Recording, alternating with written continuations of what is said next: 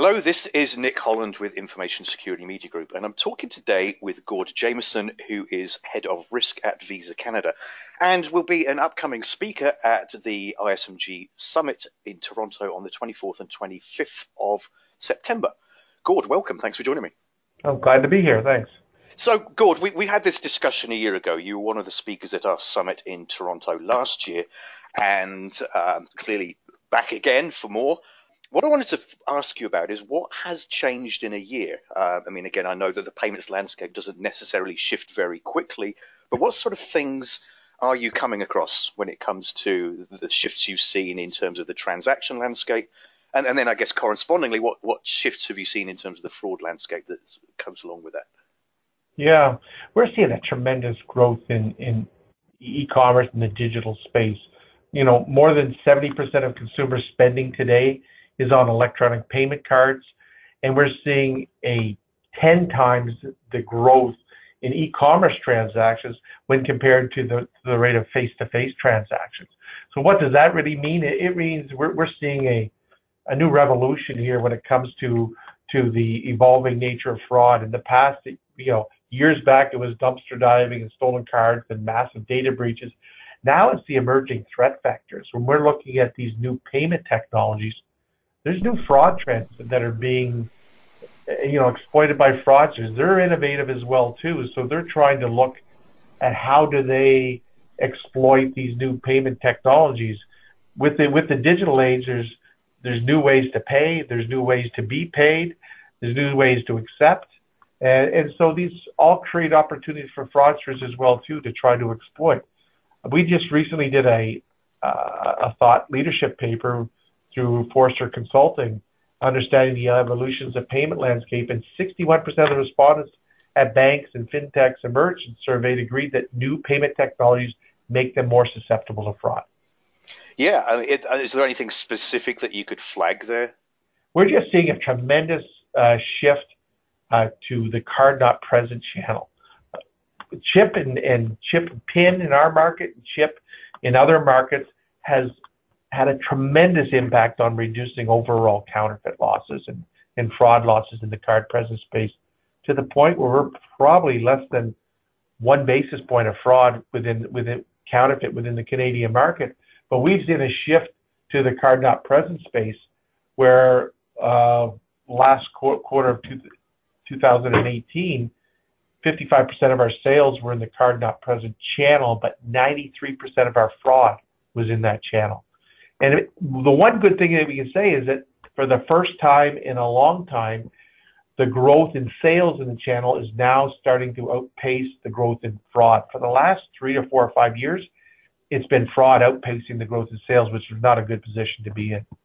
Any specific kinds of fraud that you would flag there? Certainly, I'm aware that things like account takeover fraud have been particularly a problem for a lot of financial institutions in the wake of some of the larger data breaches that have happened recently. Yeah, when you start to have personal information that's compromised, not so much credit card data, the biggest fear is that that information is going to be exploited for account takeovers and identity thefts. We're also seeing a push in other markets around synthetic ID being a bit of a problem here as well too. It's still a relatively small portion of our overall fraud if I start to look at what it represents, but it's growing, and it's a concern from that perspective.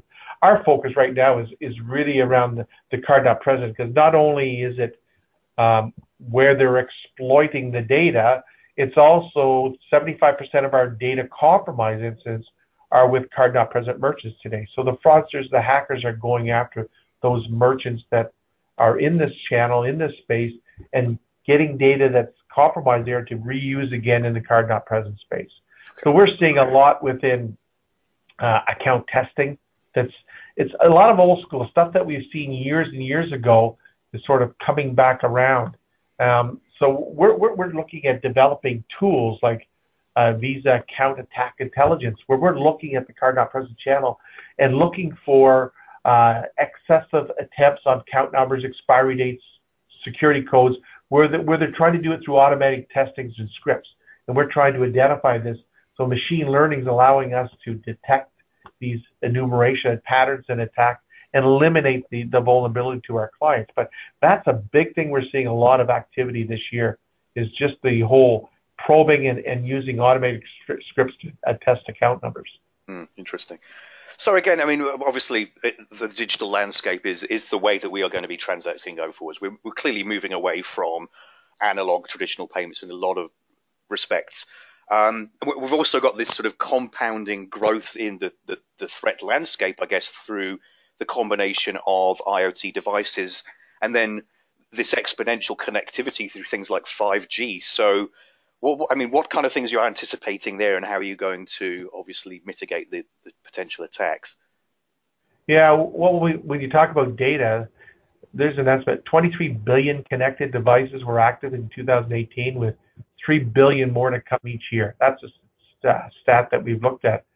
So you're looking at all this data out here. It's a massive amount of data, but while we see that as an exposure, we also, on the other hand, see it as an opportunity, because we're seeing all this data flowing through our system. We're using our artificial intelligence and analyzing every transaction as it comes through the system to try to identify what we believe to be as a good transaction or a bad one. From the point of view, we can use our advanced analytics for fraud detection, attach a score to every transaction. So we're also looking at tools that allow us to basically evaluate data compromises when they take place. We have a new tool called Commerce Threat Disruption that will look to see where is that data from a breach being exfiltrated to, look at that malicious server, and from there we're able to identify what are the other connection points to it and work our way backwards and identify merchants that are already breached but don't even realize it. And we're able to then get out in front of that merchant and identify to them, rather than saying you've been breached, investigate it, we can go to them and say, this malware is on your server, is located in this location, please take corrective action. So we're getting out in front of this activity, but it is a 7/24 job. It's a complete commitment to be able to address this and manage it. Absolutely. Well, Gord, pleasure speaking with you again, and very much looking forward to seeing your session in Toronto in the next couple of weeks. So thank you very much for your time. Excellent. Thank you.